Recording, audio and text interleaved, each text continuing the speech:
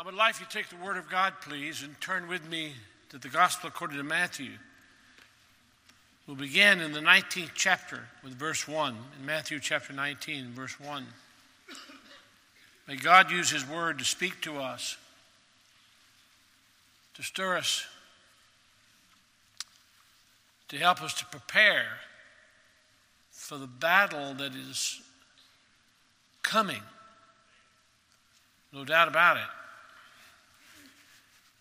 If you have your Bible open to Matthew chapter 19, the Word of God says in verse 1, "And it came to pass that when Jesus had finished these sayings, he departed from Galilee and came into the coast of Judea beyond Jordan. And great multitudes followed him, and he healed them there. The Pharisees also came unto him, tempting him, and saying unto him, Is it lawful for a man to put away his wife for every cause?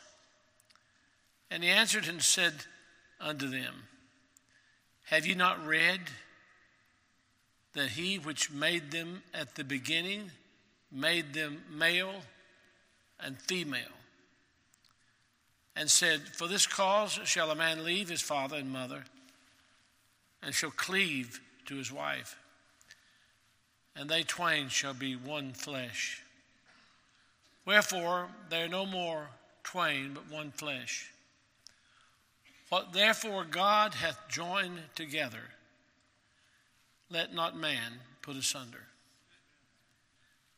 If you're in the habit of marking things in your Bible, I want you to please mark that last expression, verse 6. What therefore God hath joined together, let not man put asunder. The truth is, God puts married couples together. And the Lord reveals so many things here. He reveals the truth of creation. The fact is that God created us in His image. You remember the story of creation. And that Adam needed a helpmeet. And God, from the side of Adam, took a rib and created his helpmeet, Eve, and presented her to him to be his wife. The Lord performed the first marriage in the Garden of Eden. And He affirms to us the distinction between the creation of a man and a woman. Think of that.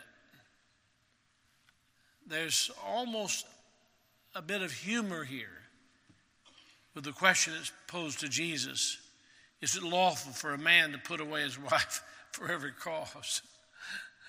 Just imagine what's in the minds of those men when they think about, wonder what she has done and the degree of what she's done, and is that bad enough for me to say that's all, that's it? And imagine the first time you had an argument and the severity of the thing went so far, and he said, that does it, that's it. It's all over. How many wonderful things the Lord corrects here.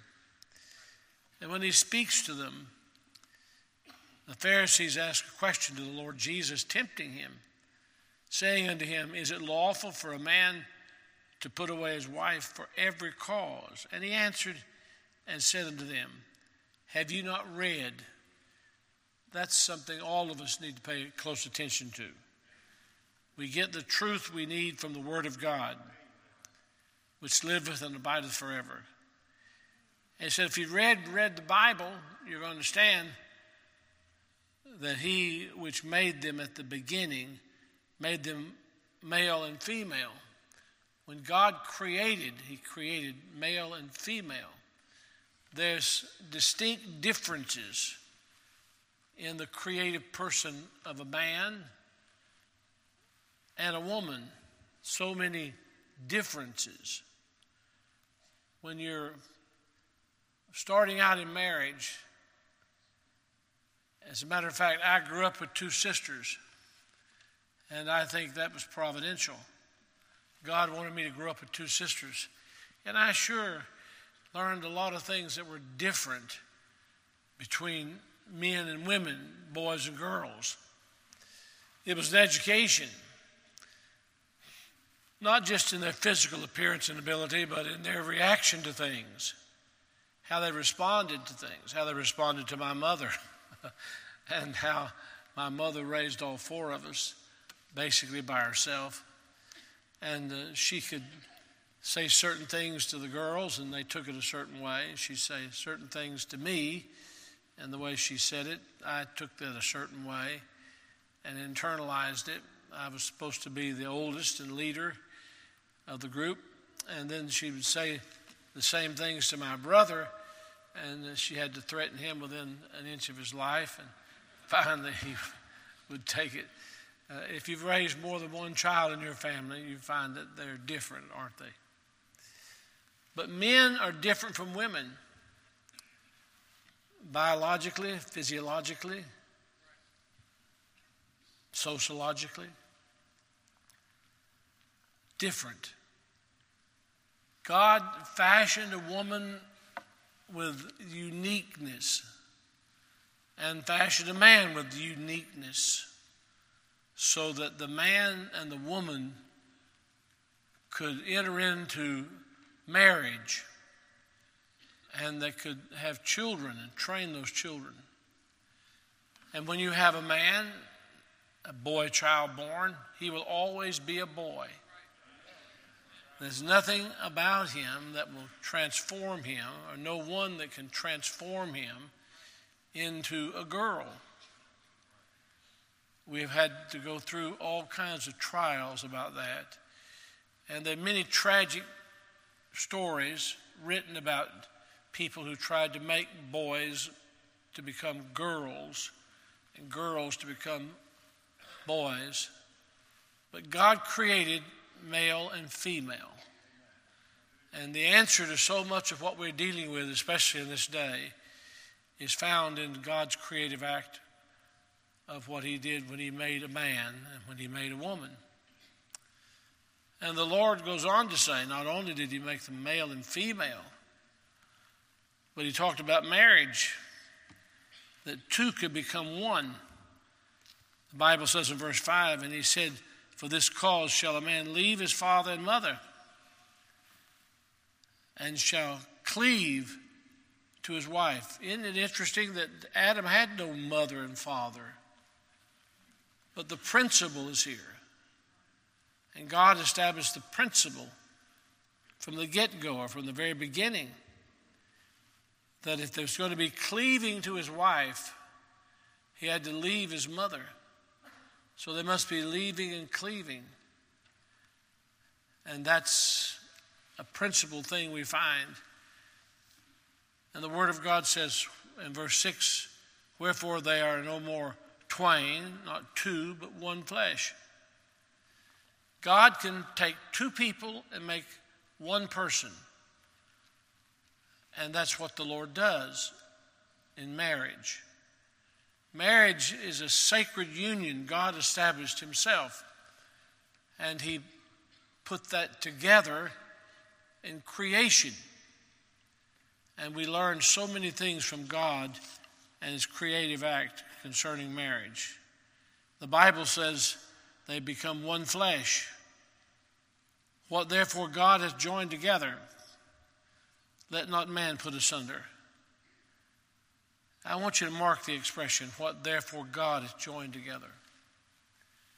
If God is doing it, and he is, if they're joined together, and they are, and they become one, two people become one, and they do, how does that happen? It is a supernatural thing. It is not something we can muster up just in our human ingenuity and become one. Now, as I said, when I was a boy, I had sisters. I found out quickly that my sisters were different from my brother and that we had responsibilities.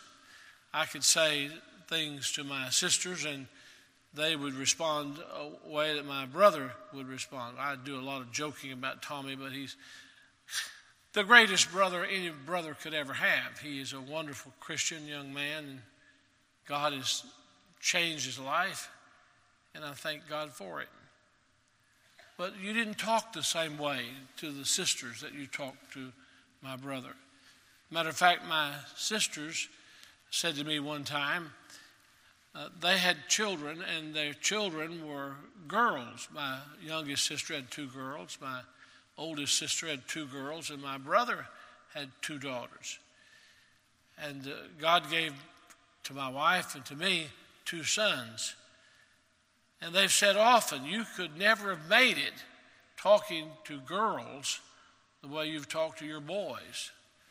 As a matter of fact, just laying things out and telling them what to do and when to do it.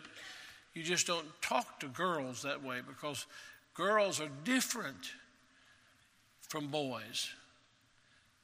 How different? How do you take 2 people that God created differently and they become one person? That's what God says. And our all-wise God has designed it that way. As a matter of fact, Adam had the perfect fit for his life, a helpmeet, one who answers to, in Eve. Eve had the perfect fit for her wife, for her husband. She was the perfect fit for her husband in the creation of Adam. Only an all-wise God could do that, and he is an all-wise God. If you are a scientist, like some people I know, and you talk about the DNA and the makeup and the chromosome makeup between a male and a female, the more you learn, the more you discover, the more you understand what God did in his creative act, making them different. And you think, how can 2 people who are so different become one person? That's what the Lord says happens. Hold your place here just a moment and turn with me in the Bible to the book of Genesis. Let's just read the account again, because the Lord Jesus makes reference to it.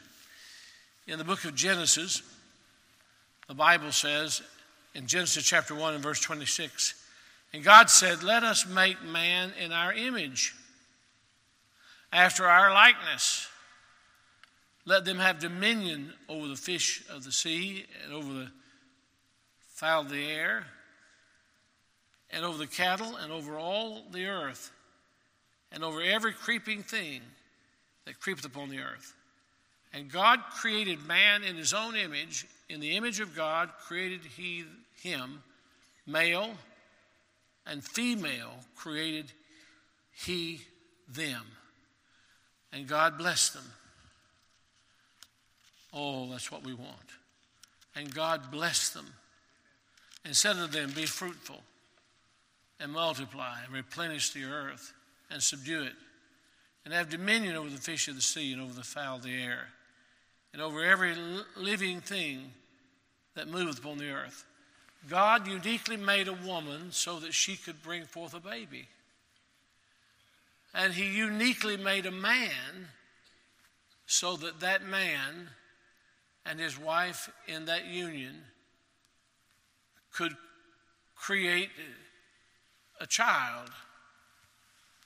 And the more you study about a woman's body, the more you understand that God prepared her body for that child. And the more you understand about a man, the more you understand what a nut he is. Excuse me. Trying to be all he ought to be as a father for his children. The Lord is a perfect God. He does things a perfect way. When Evelyn and I met, I knew she was the girl for me. I remember saying to her mother, I want to marry your daughter. She said, well, have you prayed about it? Do you tithe your income? She had several questions for me. She was quite the lady. She's with the Lord now. Praise God, we'll meet her again. But she had a litany of things that I was to pass if I was going to take her daughter as a wife. And I realized that as a man, God allowed me to fall in love with a woman. And the woman was going to be my wife. And her mother recognized when she had her as a baby, she knew that she would grow up someday to be a woman. And her mother put certain things in her life and prepared her not to be a man. Oh, she was bold. She was adventuresome. She was independent. She and her mother lived alone. I can remember how they fixed things, and they didn't need a man to do that because her father was killed in an automobile accident when she was just a child. Most of you know that story. And so if the well was broken, they fixed it. If the washing machine was broken, they fixed it. If the yard needed mowing, of course, they mowed it. If the roof needed repairing, they repaired it. And then I came in on that scene, and I thought some days, what do they need a man for? And I was serious about that. But I found out they need a man. They answered to a man. And as bold, as adventuresome, as independent as they both were, God made them that way, to answer to a man. Not to be abused by a man, not to be taken over by a man. And so I had an education ahead of me, as most men do. And some wonderful things took place in our lives. Now God has given us all these years as a husband and wife together. And I want to help you, because we live in what's called all this gender confusion. There really is not gender confusion. There is certainty and clarity about men and women. And Jesus takes us back to the beginning, back to creation, to teach us these things. I want you to take the time to turn with me to the epistles and what God says to us in the book of Ephesians as he lectures to us, teaches us about marriage. And I want you to take the time to write these things down, because we're concerned about a woman and a man being united in marriage, and two people who could not be more different in some ways becoming one person. Two people becoming one. That's what God says. And so the Bible tells us in the book of Ephesians, in chapter 5, if you have your Bible open there, in chapter 5 and verse 18. And be not drunk with wine wherein is excess, but be filled with the Spirit. There is a supernatural work done by the Lord in the life of a believing woman, in the life of a believing man. I mean by that, someone who knows the Lord Jesus as their personal Savior. And they're to be filled with God's Spirit. Now, when God created you and created me, he created us in his own image. And we're created, and we have a whole life. And in that whole life, we have spirit, soul, and body. In our spirit where God dwells. Our spirit will live as long as God lives, and that's where the Lord lives in us when we trust him as our Savior. We ask him to forgive our sin, and by faith trust him as our Savior.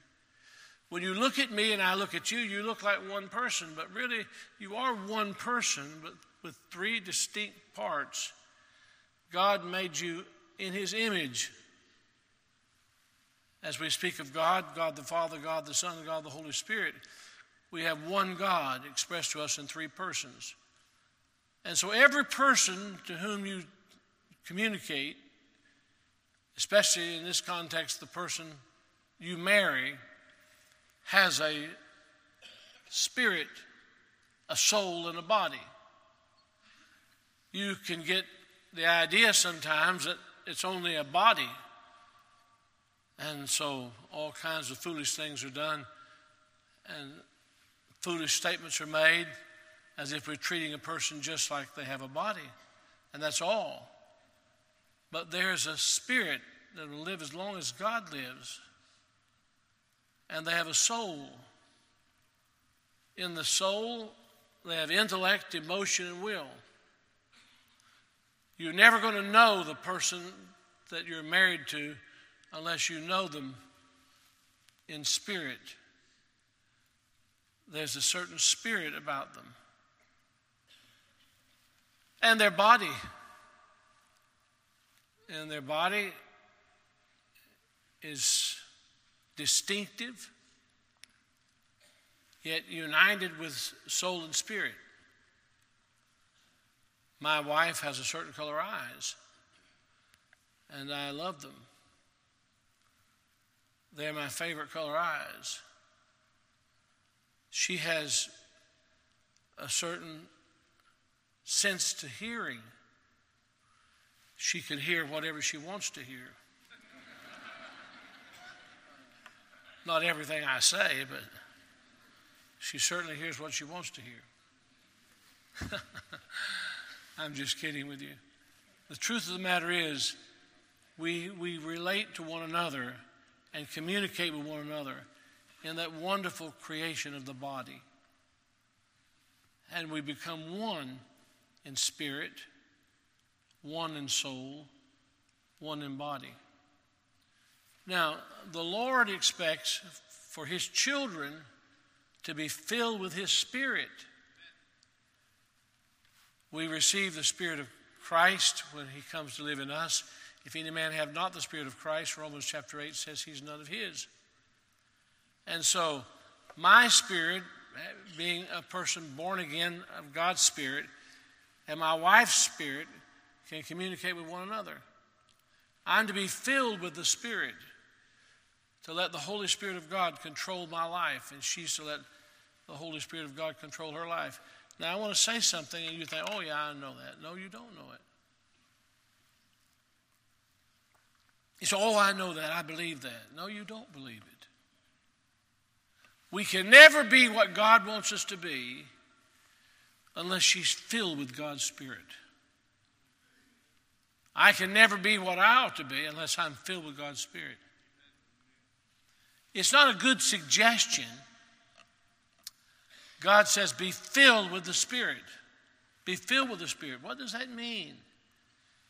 It means an emptiness. It means a willingness. It means a yieldedness. I receive the Spirit of God when I trust Jesus Christ as my Savior. That's a part of my salvation. He comes to live in me. He comes to live in her when she trusts the Lord as her Savior. My wife was raised in the most wonderful home. Her mother, most dedicated Christian you'd ever meet. Sincere, serious about things. She had a great sense of humor. As a matter of fact, she had a greater sense of humor than my wife or I have. But she was a Christian who was very serious about the Lord and things of God. I think it's because of my mother-in-law's Christian life, that Evelyn recognized one day she was not really a Christian. She said to me, after I was a pastor in a church, she said, I've never been born again. I don't have the Spirit living in me. Now, she was the most charming girl I ever met in my life, most beautiful girl I'd ever met. And I was in love with her. Of course, she was my wife. But there was something missing in the oneness, in the communication that I wanted with her and she wanted with me, because she had never been born of God's Spirit. Because unless you're born of God's Spirit, you can't be filled with God's Spirit. And the Bible says you're commanded to be filled with the Spirit of God. So she told me she needed to be born again. She needed to ask God to forgive her sin and by faith trust the Lord Jesus as her Savior. And everybody that I talked to, everybody I knew said, that's not Evelyn. Evelyn is a Christian. If anybody is a Christian, if anybody knows the Lord, it's Evelyn. I remember speaking to her uncle about Evelyn coming to the Lord and trusting the Lord as her Savior. He said to me, Clarence, that can't be true. It just can't happen. Now, I want you to think about this. I'm not trying to cause you to doubt, but I want you to think about everything you can imagine, you can imitate that's Christian. But unless you have Christ in you, the hope of glory, it's all a pretense unless you've asked God to forgive your sin and by faith trusted the Lord Jesus as your personal Savior. I remember when Evelyn was born again. That's a supernatural thing. When the Holy Spirit came to live in her, she's always been a great girl. She was the best girl I ever met in my life. But she's different now. The first church I pastored, I was preaching one morning. She came forward in the service crying and said, I need to be born again. That was a shock. Shock to me. It was a shock to other people. Now, she had been discussing it with me when we talked about knowing the Lord and being Christians. But I'm saying we're dealing with supernatural things. If you want oneness, can you imagine the God of heaven and earth, the Creator God who spoke the world into existence, says two people totally different are to become one? Well, that can't be done apart from the supernatural work of the Lord. But when she was born again, this beautiful, attractive girl that I was deeply in love with came to know the Lord in a way she had never known him. And the oneness that we can have came the way God wanted to come. First in spirit, then in soul. That's intellect, emotion, and will. Then in body. But it can't be done without the supernatural work of the Lord. And some of you try, you imitate everything you can imagine you need to be doing, and every expectation you think is laid upon you. But you can't be the Christian God wants you to be unless you have Christ in you and you're filled with Christ and His Spirit. Maybe, just maybe, the greatest need in churches today is for church members to truly be saved. Maybe. Only you know if you know the Lord as your Savior. But if two people are going to be one as God's designed it, you have to be born again and be filled with His Spirit. Now, I've written and spoken many times on the filling of the Spirit, and there's many things I could say, but I want to leave it at that. Now, I want you to look at something else, would you please? As we're reading in chapter 5. The Word of God says in verse 18, and be not drunk with wine wherein is excess, but be filled with the Spirit. Number 19, verse 19. Speaking to yourselves in psalms and hymns and spiritual songs, singing and making melody in your heart to the Lord. You have to get to the point where you're in a communion with Christ. Let me ask you, just using the words of Scripture, are you speaking to yourselves in psalms and hymns and spiritual songs? Are you singing and making melody in your heart to the Lord? Are you happy in Jesus? If you're going to be one with your husband and one with your wife, in marriage, the way God's designed it, both of you have to be happy in the Lord Jesus. That's what the Word of God says. Verse number 20, giving thanks always for all things unto God and the Father in the name of the Lord Jesus Christ. And this thanksgiving to the Lord is an attitude of the heart. Are you that kind of grateful person? You may be married to a grouch, And she may be, and he may be. I'm trying to cut up with you a little, because it's a serious thing. Are you happy in the Lord? Are you giving thanks for all things unto God and the Father in the name of the Lord Jesus Christ? Are you a grateful person? How can you ever be one, two of you become one person, if one of you is grateful and filled with gratitude to God, and the other's always finding fault?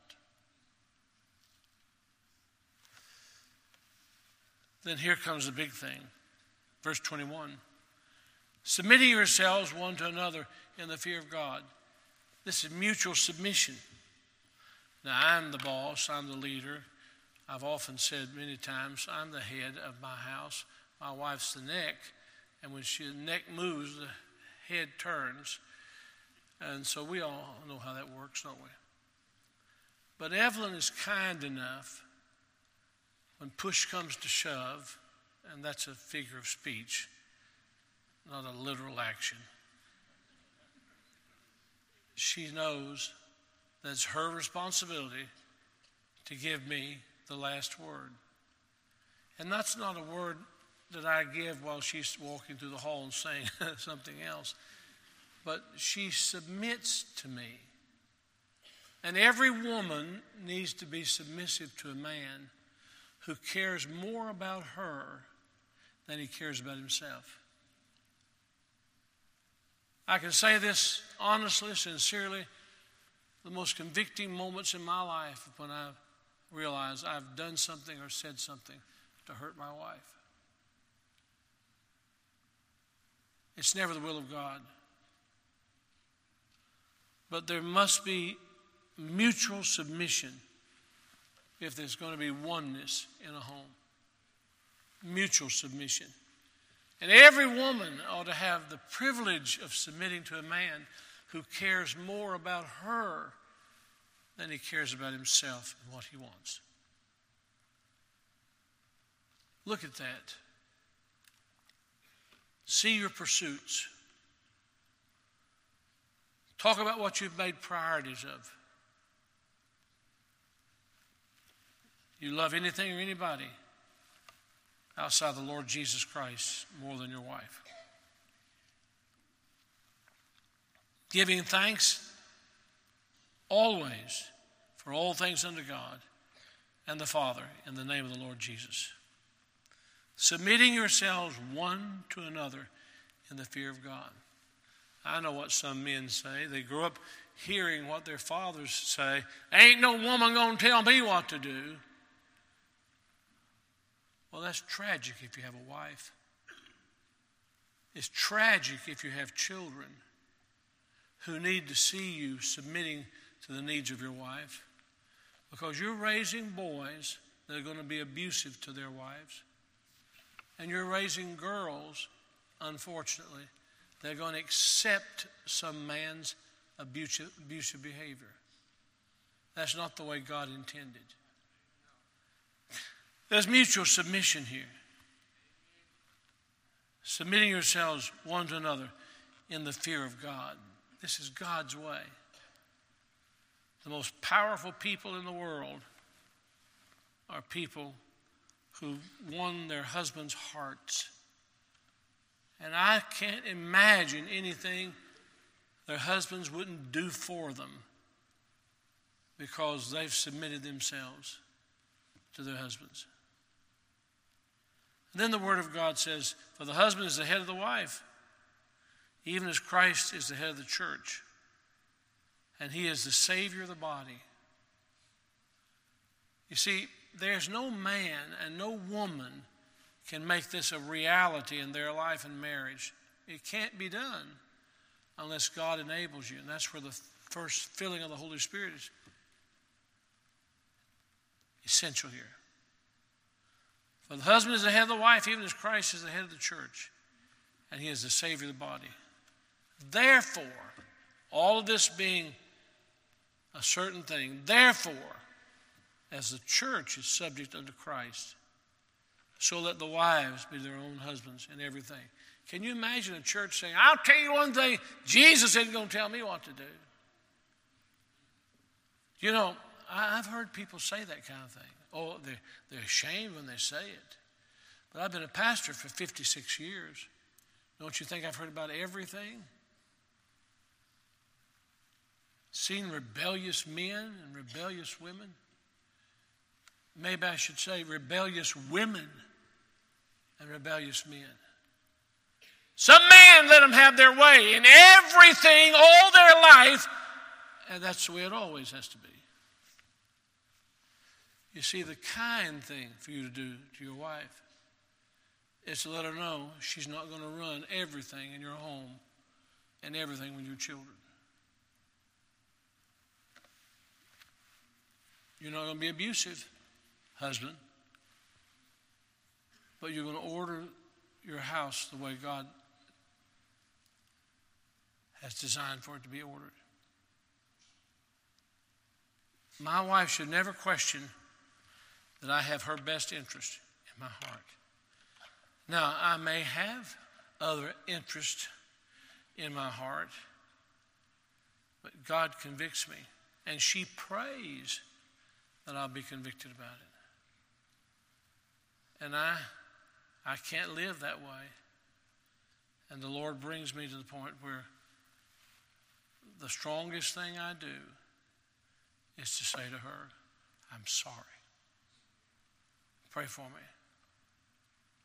I never want to hurt you. You see, the greatest thing God ever gave us on this earth after salvation is a Christian home, a truly Christian home. But it has to be worked at. It really has to be worked at.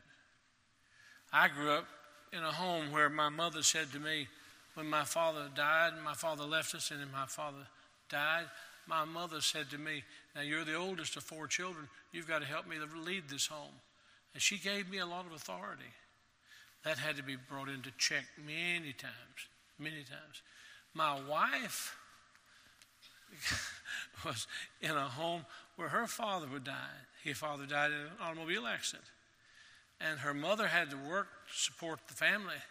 And Evelyn had lots of power and authority. Can you imagine a woman like that meeting a man like me? We had to work on some things, didn't we? And it wasn't overpowering her. It was coming to the point where she knew I loved the Lord and I had her best interest in my heart. It's possible to have a Christian home, but not without the supernatural work of the Lord.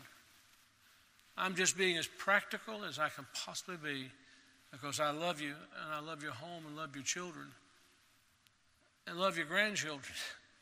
I've been here a long time and I plan to stay a lot longer if God will give me the health to do it. I'm praying for these 4 miracle years. But the Word of God says, wives, submit yourselves to your own husbands as unto the Lord. For the husband is the head of the wife, even as Christ is the head of the church, and he is the Savior of the body. Therefore, as the church is subject unto Christ, so let the wives be to their own husbands in everything. Husbands, love your wives. And here it is. Even as Christ also loved the church and gave himself for it. How would you speak to your wife if you spoke to your wife? Well, you know the Lord speaks to you. There are times you have to put your foot down, but not be like, we'll straighten you out once and for all and forever and I forget you. No. Like a pastor came to me one time. He said, I need some help. I'm going back to my church and I'm going to have a family meeting. I'm calling the church together and I'm going to straighten some people out. And I said to him, what are you going to do after that? What are you going to do after you've done the straightening out? And you know what he did? He started crying. He started crying. He said, I don't have the right attitude about this, do I? I said, no, not if you love the Lord and love the people. Because you're not trying to straighten them out just to get them to do what you want them to do. You're both trying to do what the Lord wants you to do. It can happen. I don't have a meeting with my wife and my children, especially when my children were growing up, and she doesn't have the kind of meeting with me when our children were growing up where we want to divide from one another. Now, that's Mama's side and that's your side. No, we didn't do that. We didn't do that. Foolish. Because two people were to become one person. And it can't be done without the supernatural work of God doing it. Husbands, love your wives, even as Christ also loved the church and gave himself for it, that he might sanctify and cleanse it with the washing of water by the word, that he might present it to himself a glorious church, not having spot or wrinkle. Think of that. Or any such thing. But that it should be holy and without blemish. So ought men to love their wives as their own bodies. He that loveth his wife loves himself. All of us, men, all of us need straightening out. All of us. And the best person to do it is the Lord Jesus, working with a loving wife to help you be the man God's designed for you to be.